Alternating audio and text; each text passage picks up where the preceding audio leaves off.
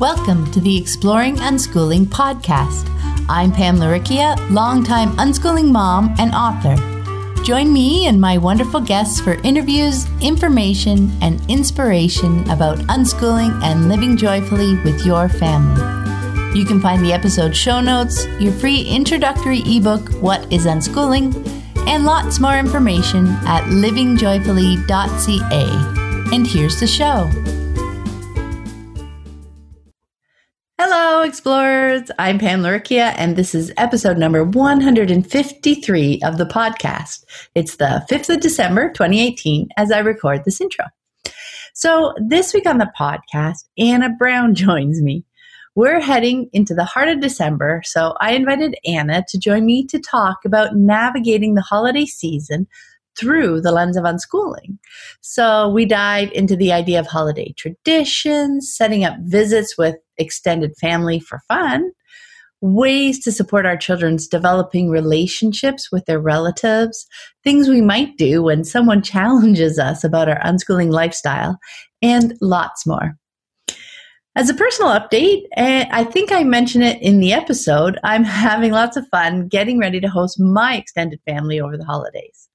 I like to have a list of games to play and things to do at the ready so that I'm not standing there on the spot trying to think of something. And I do enjoy planning the meal as well. I'm also having a lot of fun exploring and contemplating some gifts I think the kids will like. Things that I think connect with who they are, that will make them smile and feel seen, understood, and cared for. And as always, I want to thank everyone who has chosen to support my unschooling work like this podcast and my website through Patreon. And a big welcome to new patron, Kaylin Keach. Hi, Kaylin. I really do deeply appreciate all my patrons. Their generous support is vital to helping me freely share information and inspiration with anyone who's curious and wants to explore the fascinating world of unschooling. A couple of days ago, I actually sent out the December inspirational desktop wallpaper image. So there's a library of 8 of them now that you'll get immediate access to if you join at the $3 a month level or higher. So if you'd like to join my community of patrons and scoop up some great rewards along the way, check out the Exploring Unschooling page at patreon.com. That's patreon.com/exploring unschooling. And with that, let's dive into my conversation with Anna. Welcome. I'm Pam Laricchia from livingjoyfully.ca, and today I'm joined by Anna Brown. Hi, Anna. Hello. Now, Anna's been on the podcast before many times, so if you'd like to hear more about her unschooling journey, I will put links to her episodes in the show notes. This episode goes out the first week of December, and as we move into the holiday season, we realize that things can get challenging. You know, maybe you're deep into deschooling and you're questioning everything right now, including maybe your holiday traditions, to see how well they really fit into your family. Maybe you're the lone unschooling family and you're anticipating uncomfortable visits with extended families as the holidays start to gear up. And then there's also that general stress level that seems to build both in the people around us and even sometimes in ourselves as we feel that growing weight of expectations of the season, no matter how you celebrate. So this week I invited Anna to join me to talk about navigating the holiday season through the lens of unschooling. And first, I want to dive into the idea of holiday traditions, because I remember that aha moment when I realized that I didn't have to try and twist my family into all the holiday traditions that I and my husband, right, grew up with, right, trying to mesh 2 different families' traditions together. That everything truly was a choice. It was another layer I was peeling back with unschooling. Everything is truly a choice, even around holiday traditions. And when I had that realization, it felt so freeing. So I was wondering how that perspective unfolded for you, Anna. Yeah, I mean, it was huge for me as well. You know, because I'm somebody that loves the holidays. I know not everybody does, but I get really excited. I do too. I love the lights. I love all of it. But having kids and especially attachment parenting and all the things that we did, like really changed things. You know, some things got a little bit more complicated and lots of things got a lot more fun because it was just so great. You know, it was just kind of multiplied. But I think kind of what we kept at our core was talking to the four of us. So we're a family of four, and that was the priority, you know, making sure that we kind of put everything through the lens of what do the four of us want out of any given holiday or any given tradition. And so just a little bit about us. So my husband and I grew up in the same town, and his parents are divorced. So we have three sets of parents, you know, living separately, and siblings and extended family all in this one town. And for really the majority of our kids' lives, we lived in separate states, sometimes, you know, 5 states away, sometimes a couple states away, but always, you know, big drives or that type of thing. And then you'd get to the city and it's, oh, we're supposed to see everybody, you know. And, you know, when it was just David and I, like, that was not a big deal. We just pop around to people's houses and have the meal or whatever. But when you're considering little kids, especially, and other things, you know, that changed things because I really wanted it to be fun. I wanted to think about developmentally where they were, interest level where they were, you know, all of those different pieces. And so we would just kind of, you know, keep talking through what we were looking for and, you know, what we wanted out of it. And I would just be really careful too around family to keep my energy in a good place so that I have the energy of my joy of the holidays, and, you know, that's what we were protecting and doing and putting out there. And so it didn't seem very adversarial, because I know sometimes with people that have asked us questions about things, it can kind of get adversarial. And I think I had to be really careful about keeping my energy, you know, in check. And I think another important, you know, we would find a solution that worked great for a year and figuring out what happened, but realizing that it would also change. So we might find something that works one year for everybody, and then the next year it's different. Our sleep schedules are different. Someone's older, someone's, you know, new babies come somewhere else, or we've got, you know, these things to consider. So it was, for us, it was keeping it flexible and open and, you know, just enjoying it. If there was particular traditions that we really wanted to keep sacred to us, like, we would just keep that with the four of us, you know, like make sure we were doing those particular things, and then enjoy seeing the extended family. So yeah, that's some of the stuff that energy is such a big piece of it, I think, right? Because it helps not make it adversarial with other people as you're figuring things out and what plans might work, won't work this year. That's another big piece. Not, you know, these are never lines in the sand. Like, this is the way it's going to be forever. This is just what's going to work for us this year. It's something I found really interesting. It was actually last week. So I was reading a book. I just finished a book called The Art of Community, and I highlighted this quote I wanted to share. So he wrote, "If you're stuck keeping your traditions exactly the same, then know that you're likely maintaining something that will grow less meaningful and appropriate for a community that won't remain exactly the same. A dynamic community needs dynamic growth in its rituals. All symbols and rituals serve their purpose for a time. They share people, communities, even nations, and time moves on." I love that idea. Time moves on. You know, this is completely, you know, not about families, but families are communities. We're trying to live in community with our children, not the parent child. Right. You know, we are developing a community, and it's really true that we can get stuck in trying to maintain something just for the sake of maintaining it, rather than growing with us, right? Because if you're stuck in trying to maintain it, they become obligations, right? Absolutely. And knowing the changes, I mean, if you take a big extended family, there's changes in every family. It's not even just about us. There's a new baby over here, or there's a divorce over here, or there's something happening here. So I love that idea of, you know, keep the community as the forefront versus the tradition as the forefront. So in this case, keep the family and extended family as the forefront in those relationships, you know? Yeah. And so like you talked about the four of you guys figuring out what's working for you guys each year. That's the same idea of what we do. We just we touch base, and if there's joy in doing the things that we traditionally do, we keep doing them, right? There are things that have developed into traditions for us that have lasted years.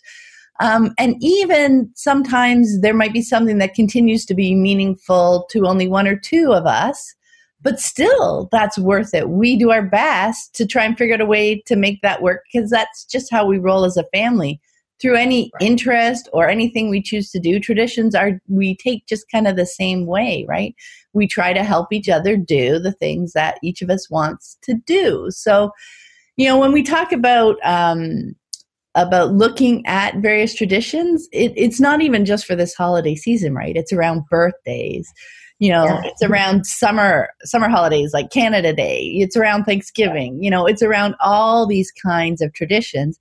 And every time they roll around, I just do a light check-in with everybody, who's involved, because, maybe Lissy's not going to be in town for a particular holiday, or somebody's working. Like you said, some things come up. So I will mention what I'm thinking about for it, see if they're up to it. I'll ask them if they have anything they want to add to it. It's just kind of opening the conversation each time and checking in.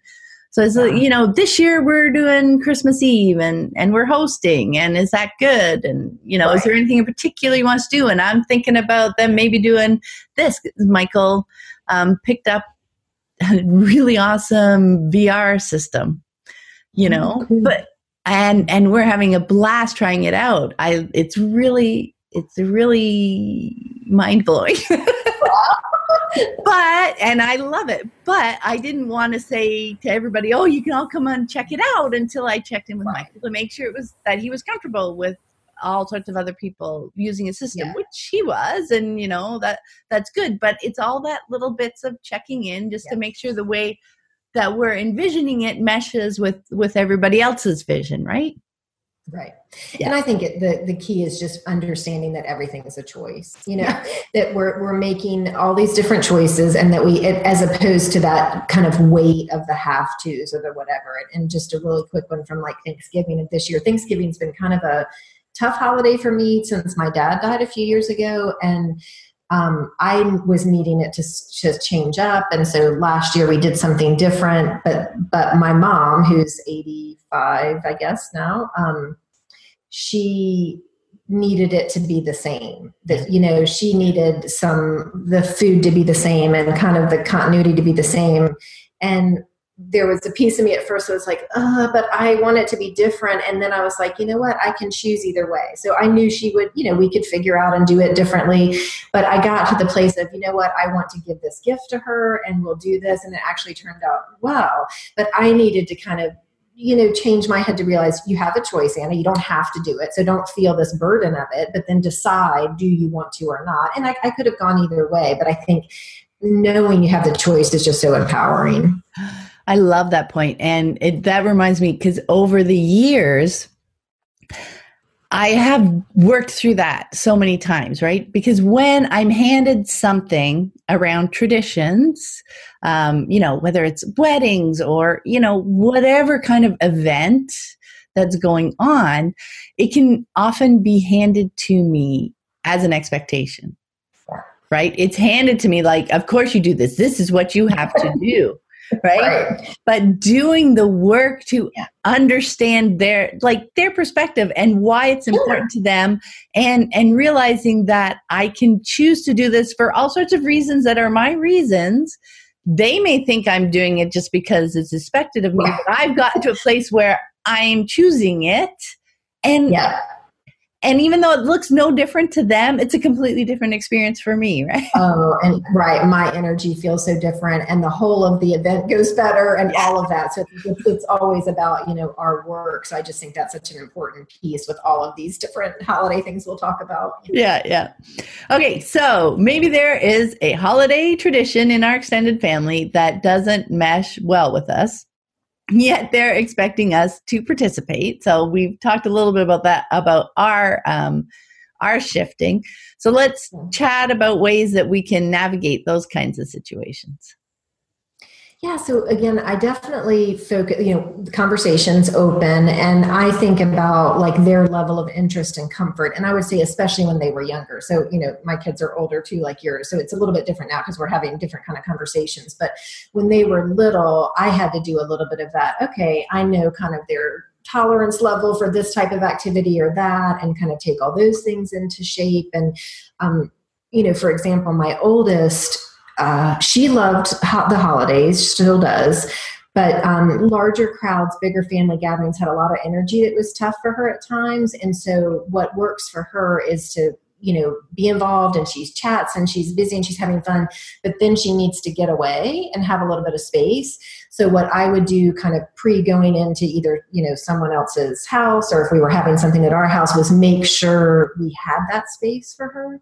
So if we were going to my parents' house or to a cousin's house, I would even sometimes check in. Is there a good spot where she and I can tuck away that doesn't, interfere with your plans, but gives us the space, and do some of that pre-work to know, because I could, I was with them enough to know, okay, she's getting to that point where she needs a little bit of space. And I would say, oh, hey, do you want to go play the game back in the thing? Or do you want to go read a book? Or you want to chit chat? And then she would be like, yes, and take that opportunity and go. So I would lay some groundwork about things like that, because I think sometimes we put a lot of expectations on young children to be at these very long, drawn-out events that are not necessarily fun. And so I think that, understanding that interest level and comfort was a big piece of that. And sometimes we would find, if it was not a conducive environment, we would tag team, when they were little. So if it was something, one kid wanted to go and they were going to enjoy this caroling aspect outside, and the other one was like, I don't want to go caroling outside, or whatever the thing would be, we'd take turns and do pieces like that. I think sometimes we get stuck in this idea that, well, this is the tradition, this is the way this family does it, and it's really rigid. But what I found is that when I opened up the conversation, even with cousins or aunts or whatever, they were like, oh, no, we just want you guys to come. And, oh, yeah, we'll figure that out. And so there was I was putting some of that weight on it, that it needed to be just like it was, and I didn't want to upset them or, whatever. But when I was just honest about, well, we may not be able to be there for this long period of time, but we can do this, people were, of course, yes, and much more accommodating than I thought. So sometimes we get in our heads about that kind of thing, I think. And so I think it's important just to, be honest. And if you're keeping your energy in this kind of loving, light, inclusive place, I think people really respond to that. And because this has come up, I'm going to just mention really quick, sometimes there are, child-free events, And so for us, when the girls were little, we didn't really do babysitters, especially my oldest was not comfortable with that kind of situation. So, I would just look at that as, okay, what kind of an event is it? Like, say it was a work thing, did David want to go? Did we want to kind of tag team? Did we want to do something like that? And we would just work it out, and not put a lot of energy around wanting to change someone's party or tradition or whatever, just realizing it might not work for us this year. And I think that's an important thing you said a few minutes ago. Sometimes we think we project out for the next 10 years, or we'll never be able to do this. And oh my gosh, it changes all the time. And there were definitely holiday parties, work things where David and I couldn't go together when the kids were very little, but then they would be spending the night with friends a couple years later, and we could go, So it's just, things changed and evolved. And so we just kind of looked at that moment, what felt good to all of us then, and tried to work there. Yeah. Yeah. I remember, I was going to go with when it doesn't work for us. So I remember there was a time when it was very much Rocco's family's tradition that everybody get together Christmas Day after having gotten together Christmas Eve, and then getting together at lunch on Christmas Day. And we tried it for a couple of years, and the kids were really young, so they didn't quite, get the gifts and wanting to play with it and everything. But then eventually they got old enough that it didn't really work for us. It's like, we were out there late. We finally got home, slept, do Christmas morning, with the kids. And then you wanted us to come out again. And your energy piece, that was another big thing. So for me, it was really just about, I like to describe it as lightly holding my ground. Yeah. You know, because I'm not trying to convince them. That was a big piece, not trying to convince them to see my point of view and why we weren't doing something this year, because that's really a conversation without a winner. Because if I'm trying to convince them, that's the opening for them to try and convince me exactly why I should be doing it, right? And then it's just back and forth and round and round and round and round. So I learned, I don't have to have an expectation of them either to understand why we're not going to be doing X, right, Y, or Z, whatever it is, right? So I might explain with a quick sentence. I think I said, we're looking forward to hanging out together at home this year. The kids are really excited about their gifts and we want to hang out and play with them and do that. And that was it.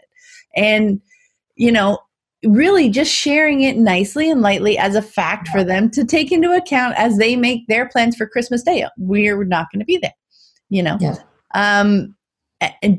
it was just really important not to get sucked into feeling defensive about it, right? Just to lightly share, this is what works for us. And then the other big piece is this year, for now. Exactly. Right? Exactly. We don't know, right? And we're going to learn from this experience. Maybe we found that we missed, not seeing them or something, or like things changed up. They were getting along better with some cousins or something, and they really wanted to get together more often.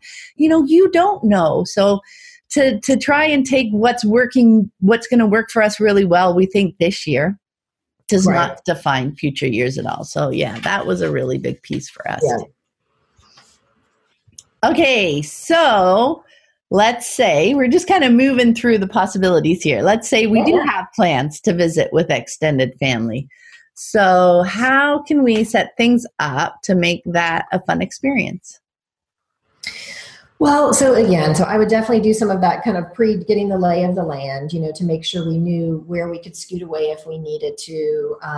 We would bring our handheld devices a lot because that's something we could easily do if things were not, kind of fun or interesting, or it's a lot of adult conversation. That's something they can kind of quietly do either in that space or we can find a different space.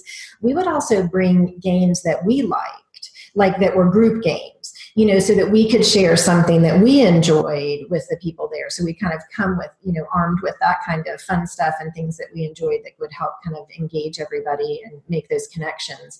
And we would also, kind of prepare for the school type questions by having, we talk about, so as they got older, we would kind of talk specifically like, okay, we're probably going to get this, we're probably going to get that. But when they were younger, what we would do is more just to kind of refresh things we've been doing, like, oh, remember how we went to Great Wolf Lodge, or we went to this or did that, and gave them fun things to talk about, so that when those questions came up, they were like, oh, but we went to the beach and we did this and we did that. And so then it kind of gets that person starting and all of that.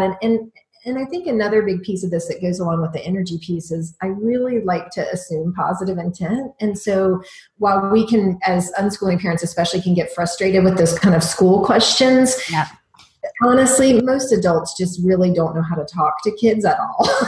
And so they just, that's the question that comes to mind. And the truth of it is, for 90% of kids out there, school is a giant chunk of their life. And so, it's really, there's no ill intent necessarily. It's really just trying to make conversation. And so if we can help have conversations in other ways, and maybe I'll just take this as a quick PSA reminder for all of us when we go to these events, instead of asking about school, if that's, if the niece or the nephew goes to school, find that little nugget of a movie or a book or something that they're interested in, because then we can kind of pave the way of how to have a conversation with this human being that has interests and all kinds of things they want to tell us that isn't related to school. So that'll just be the PSA for all the other young people. I love that, because I'm sure the question too. Yeah, I always felt like I started doing that really early on, and I kind of felt like I was just planting a seed that there are other things to talk about. Like even like with the adults, I would, everybody's always asking, how's work? Right. Just an opening for complaining or whatever most often, right? So I would like, so what have you been doing for fun lately? Yeah. What are you interested in?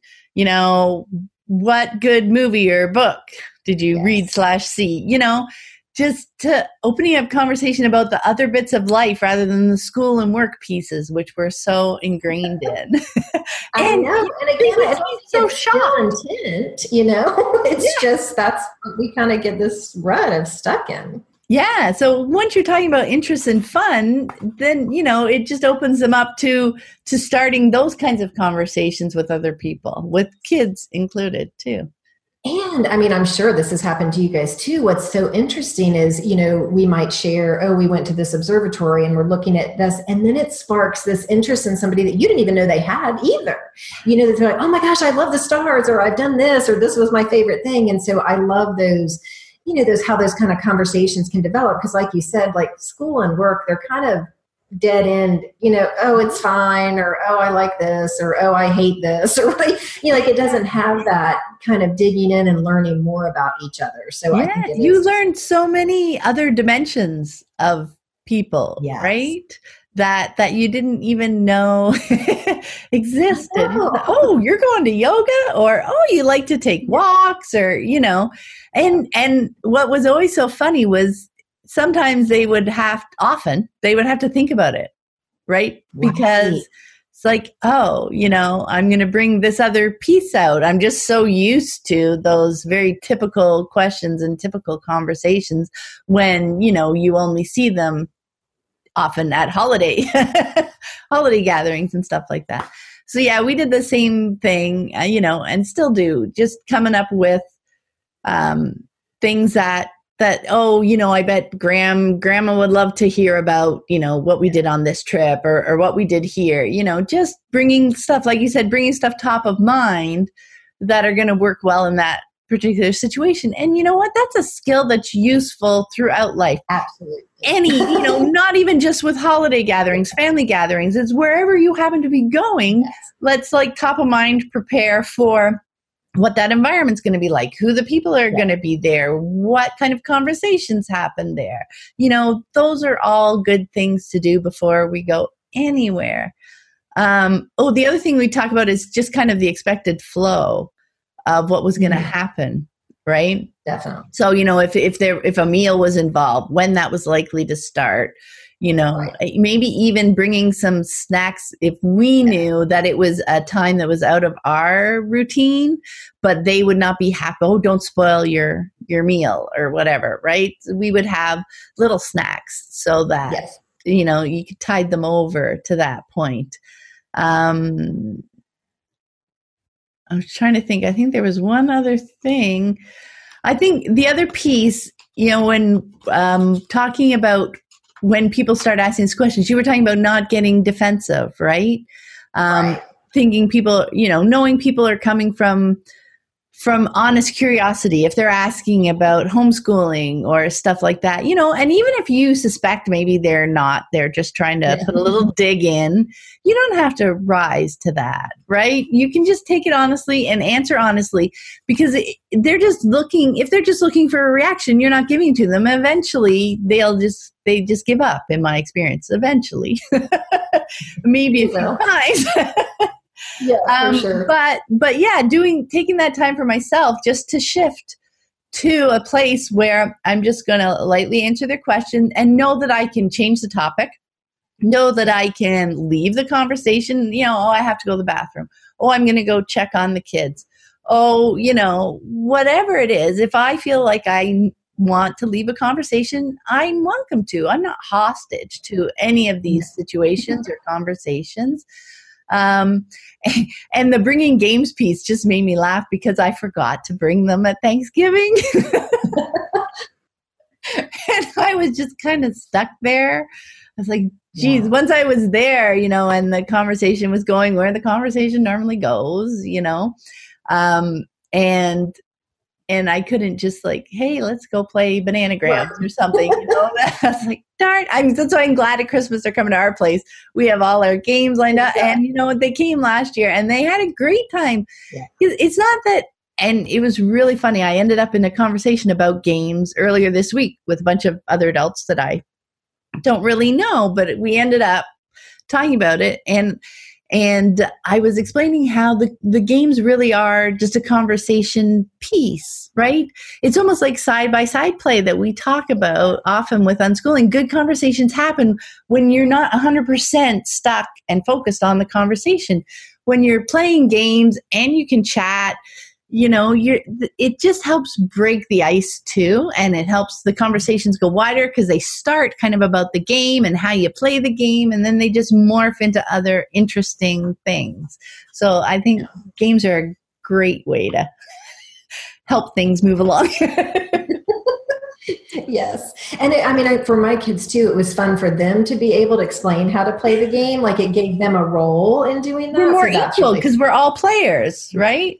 No matter our age, they can show their mastery of things, and the adults in their extended family can get to know them a bit better, seeing how well, they explain, how well they play, why they enjoy it.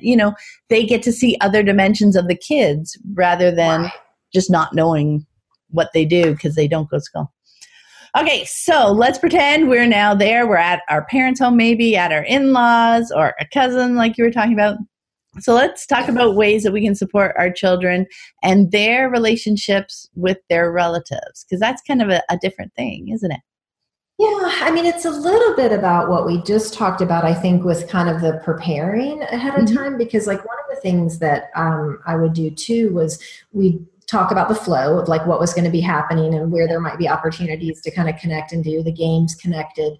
But also, I would share things about the people. So I might have information from Facebook or conversations where they got a new cat or they just went to the Grand Canyon or they, that type of thing. And those, I knew things, especially like a cat for my oldest she'd want to beeline to that person and be like, tell me about your new cat, and so just give them some of those little tidbits that maybe they wouldn't pick up because they weren't on Facebook at the time or they won't, that wasn't something that they knew about. So just like we want, these people to see our children as whole people, I think we can help present them as whole people too, versus the aunt or the whatever, that they have these interests and these things that they're doing, or they, ran a race or they did whatever. So, we would kind of talk about that and who we were going to see and, even funny stories or what we loved about them or things we had done before, so those were kind of conversations we'd have. Because again, we tend to have long car drives to these places. So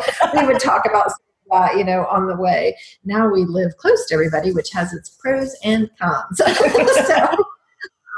I love that idea of conversations about the people, because that was something that was really helpful for me, was to realize how much of my own expectations I was putting on it, right? So the relationship between my child and my parent, right? So I could have this dream relationship where they're like, this is what I would love, the kind of grandparent I would love my child to have, versus who my parent is. Actually, right? Is, yeah.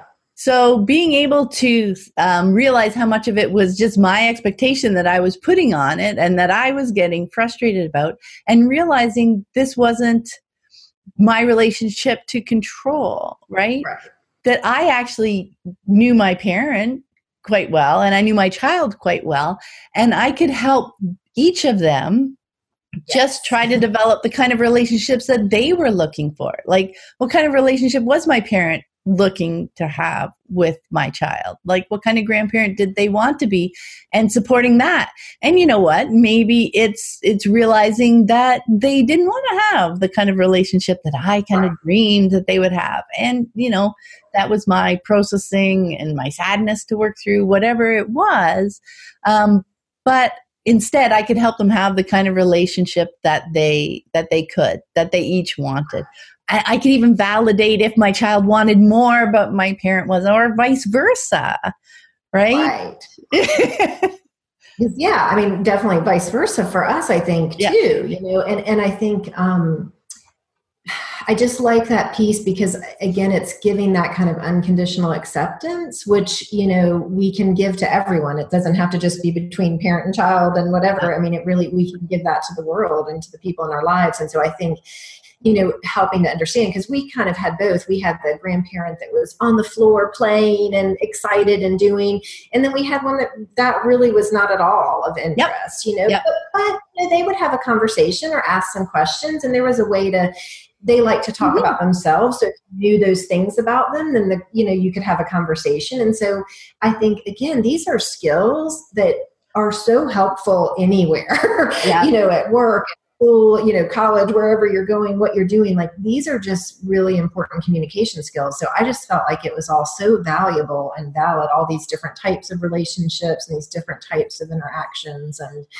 and I guess I did want to touch on too with this piece, the food. So, because I think setting kids up for failure happens a lot around sleep and food. So we go to these really long events where maybe it's going over a nap, or they didn't get a nap because we had to drive somewhere, or they fell asleep and then they're tired, whatever, and food. And so I would bring the foods and snacks, and you might get a little grumble of, oh, it might spoil their meal. And, sometimes I would just go, or we could spoil the moment and everybody's screaming, or we can feed somebody, or we can just be light about it and whatever. But, for us, having those snacks and kind of known quantity foods, things they knew they liked, things they would have on hand, was just a really easy way to kind of ensure success, at a big family meal or a potluck or whatever. Yeah. And often I would ask ahead of time. It's like, oh, what are you guys making? What are we going to have? And so I would get like the courses or what it was. And I'd chat with my kids, oh, there's going to be this, and this.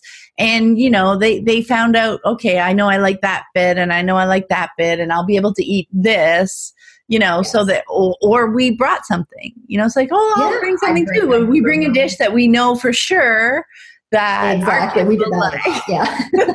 So there's at least something. And sometimes we would eat ahead of time, because I'm particular about what I eat too. So I'd eat ahead of time, and then I'd just be able to kind of enjoy little bits and not have it be like I'm hungry and not finding food that I can eat either, because I'm not good when I'm hungry. So. I know, right? No, that's perfect. Yeah, I love that. Okay, so finally, let's brainstorm things we might do if, in the midst of our visit, someone's decided to challenge us about our unschooling lifestyle. Or, you've got that negative relative who just keeps coming back to it. They don't want to let go. Yeah. Well, so we'll just put out the classic, pass the bean dip straight because sometimes that's what you need to do is just, move right through it and don't even acknowledge it. But really what I found is that kind of my joy and confidence about our life and our family really set the stage. So, I think it's just a good thing to kind of check your energy when you go into that and be in that, proactive space of sharing, oh my gosh, we had the best week, or we had so much fun, or we took this trip, or we did this thing. And it's just, that energy is contagious, and that starts conversation. So you can kind of nip some of that kind of before it gets there. But also, if we've already gotten there and it's already happened, I kind of go through a couple different thought processes. So first of all, like, who is this person and what is their interest? So if somebody asks a college question, say like, well, how are they going to get into college? I have to do a quick assessment. Okay, is this someone truly interested? Because I have a big, long answer, for the person that's really interested, and we can actually have a conversation about it. Or is it a person that's just, that's just kind of the party line that they're wanting to say. And then I can just say, oh, thanks for your concern. And yeah, we've got it covered, and pass the bean dip. And then, move on from that. So you don't have to engage, but it doesn't have to be a strong energy thing. You can just kind of let that energy wash over you. And I think that's just really important. They can come at you with all of that negative energy, but you can just like smile and let it wash over you, because why you're doing what you're doing. The relationship you have with your kids. So you don't have to take any of that negativity from people that don't have a clue, that are just looking in from the outside. I also like the turnaround. So basically that's like where so let's say we'll stick with the college example. So, oh, well, where did you go to college? And, oh, tell us what you loved about it. Like, what was your favorite part about it? And sometimes it's a really positive, like they're like, oh, well, I loved this. And I had this cool professor, and I, met the person I'm going to marry, or I did whatever. And it's like, oh, we can get excited about that. But what's funny is a lot of times I'm still paying off the student loans and I'm not doing anything with the degree and whatever. And then you're kind of going, okay, so why are we doing that? But whatever it is, I think turning it around to just make it a conversation versus this, like, you're in the spotlight, you're being quizzed now. Yeah.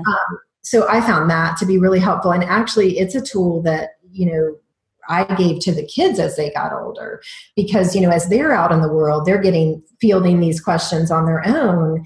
And, I would just tell them, just ask them, say, oh gosh, yeah, could you share what you loved about college with me? I'm still considering my options and figuring out what I want to do. And, just turn that around versus feeling like you have to give this person sometimes this was like people on an airline with my other daughter, with my oldest daughter, like, this person that does not need to know your personal plans. So turn that around and just have a conversation,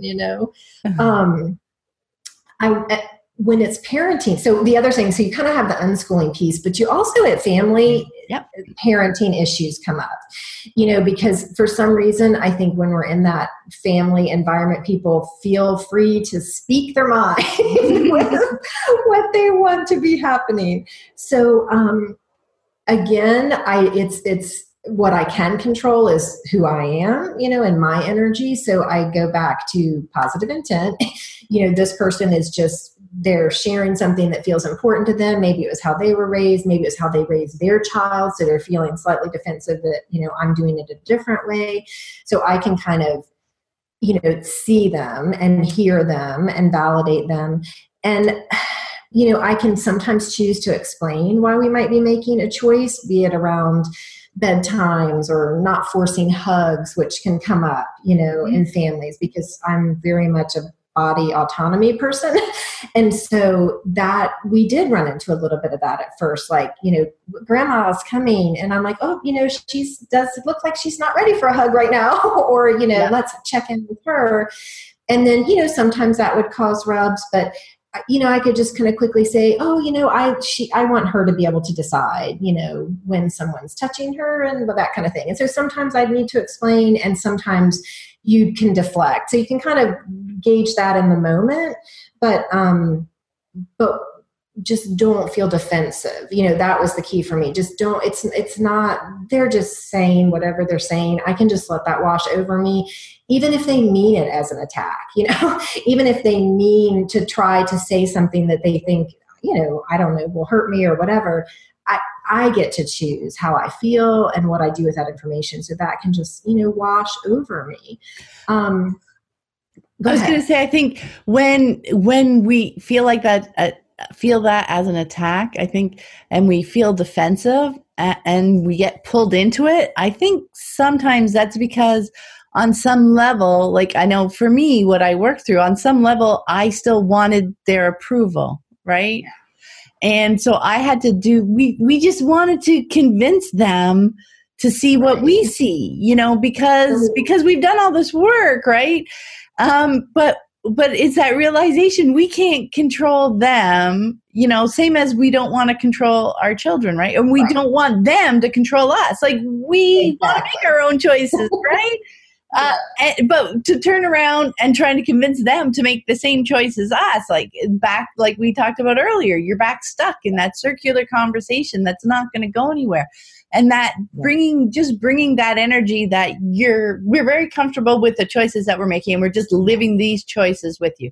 But to do that processing, before, to get to that place where we can release the need for their approval, that's a mindset shift for us, right? Absolutely. And that we can disengage. We don't have to get pulled in. And that positive energy, I think, is so helpful. I think on another level too, people might worry that I don't want to be faking it, right? Because sometimes we are feeling challenged about something that's going on with their kids or whatever. But what I came to realize was this wasn't the place I wanted to talk about it anyway. These weren't the kinds of answers that I wanted to get, right? I wasn't going to be asking for their help because they're going to be giving me conventional answers. They're going to suggestions, advice, etc. So I would save those kinds of things for people whether it was online unschooling groups or, conferences, whatever groups that we had locally, those were the kinds of answers I was looking for. Those are the kinds of the perspective that I wanted to work through these issues. So I would not open up those conversations in an environment where all the advice was going to be conventional anyway, because then I would just feel bad about anything that they said, feel the need to, well, I'm not going to do that. I'm not going to do that. Right. It's not the right place, right? Kind of important piece about that is because, so we have something going on. There's some kind of bedtime struggle, or there's a co-sleeping thing, or there's whatever. And we know this isn't really the audience. But when you bring a problem to someone or to a group, like, they want to solve it. Yeah. Really, it's not like they're attacking or doing. They may be. If you bring it to them, they're going to say, "Oh, well, we just put them in the crib," or "Oh, well, we didn't have that problem because we just locked the door at 8:00 and they couldn't come out," or whatever. But really, you kind of initiated that by bringing that problem there. So you're right. Like, I never brought those kind of things there. I kept it high and fun and what we're doing, because I have friends and groups and other things that can help me with a co-sleeping issue, or with a nursing issue, or with a thing that might not fit in that group. So just keep in mind that, again, they're trying to help, and it may not be delivered in a way that feels good. And so those conversations, we just avoid it altogether. But one other thing I wanted to say too, that we often did, and I think you guys did too, is we would use these interactions as conversation, like fodder for conversation on the way home.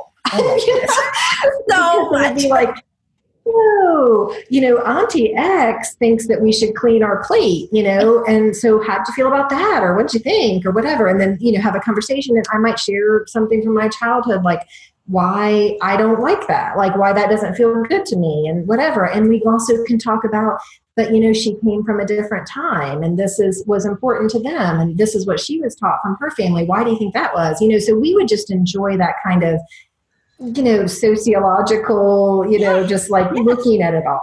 Yeah, it wasn't ever about dissing them as a person, right? No. At all, because it's about understanding them as a person, how they came to develop that belief, how they're interacting with people, just all of that. It was all more learning, and how we can engage, how we can not engage, how we can choose to not go next year or next time, what we can do when we're feeling uncomfortable, making up plans for next time. It was all great fodder for conversation, but it's a really important conversation to have though too, right? It's not like, oh, we finally got through it, I don't even want to talk about Thanksgiving again till we have to do it next year or whatever.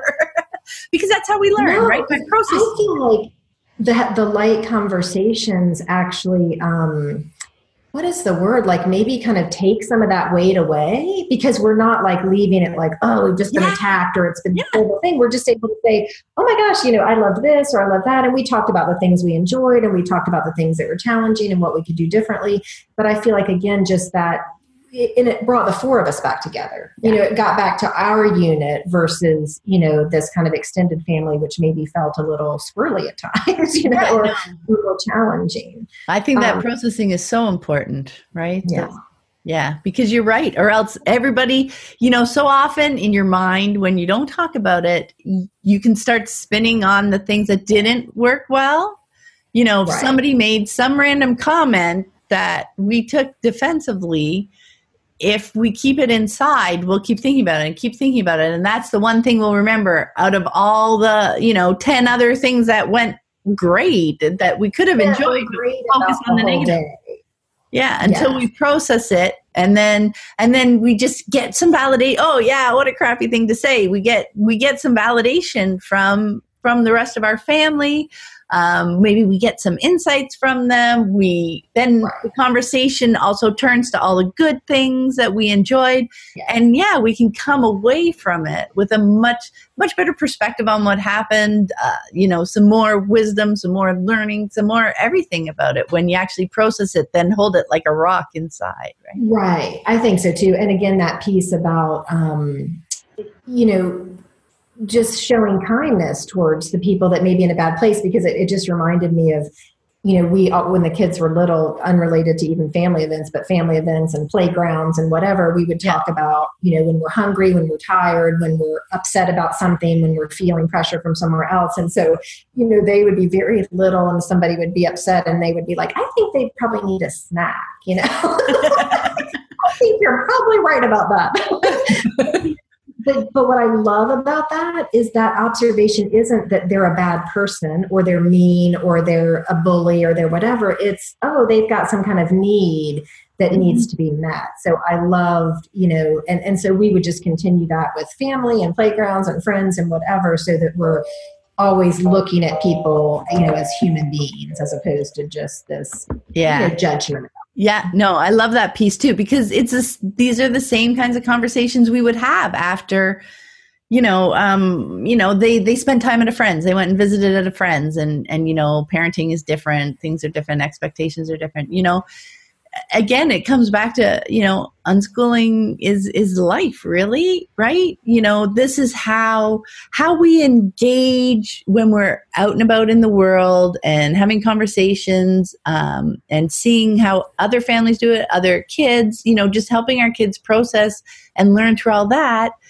We don't turn that off just because it's family now. And so often, that can be a step for us to take, right? Because we feel our position in the family and we're like, oh, okay, I'm this little girl and I'm just going to be quiet and do what I'm told. And we're going to do everything as good as we can so that we can get out of there and be accepted or whatever, but to bring our whole of us into our family as well, our extended family. And who we are now, because I think that's so critical, for us to talk about, and everybody listening, that so often when we're around our family, our extended family, it does just send us straight back to being a teenager or to being in some kind of adversarial piece or whatever, or this power differential. And to just realize, we're grown adults and we have families and we can interact as equals and family and on this place. And so I guess the biggest piece I want to leave with people is it's for me, it's been so much about the energy I bring into the situation, and holding that loving space and, setting the stage, because the minute I start to feel defensive or I start to feel that kind of power differential, things just go south. And I have done it many times, gotten defensive or, felt attacked or whatever. But what I love is that I know now that I can make that choice at any moment, even if I've started to feel defensive, even if I've started to, feel like, wait a minute, this is not fair, or this is whatever. Like, I can just let all of that go in a split second and change back to, but who do I want to be right now? And I love my family and I love the choices that we're making, and we feel good about what we're doing. And then I can radiate that. And it really does just change a room. It really does. So like, that's the work we can do before going into these holiday situations that can just really change it and make it, better for all of us. Yeah, I love that. And that's a great way to end. And that's my experience too. The energy is everything, it really is. And over the years, they see it, for some of our extended family, it was never about understanding what we were doing. It was about, we brought great energy and we were always so happy when we saw them. And over the years, they started to see the value and all that. Yeah. That's lovely. Thanks so much for taking the time to speak with me, Anna. That was so much fun. Always happy to. And happy holidays, everybody. Happy holidays, Lissy. I'm in my office / Lissy's bedroom, and I put the tree. I love it. Okay, bye, everybody. Bye-bye. Thanks for listening. I hope you found it helpful. You might also enjoy the backlist episodes at livingjoyfully.ca/podcast. While you're there, be sure to check out my book, The Unschooling Journey, a Field Guide. Inspired by Joseph Campbell's Hero's Journey framework, the book is a weave of myths, contemporary stories, and tales from my own journey. It's not a how-to book. No two paths through the world of unschooling have the same twists and turns. Yet, having a general sense of where you are on your journey can bring valuable insight as you navigate the challenges that will inevitably appear. Remember, you are the hero of your story.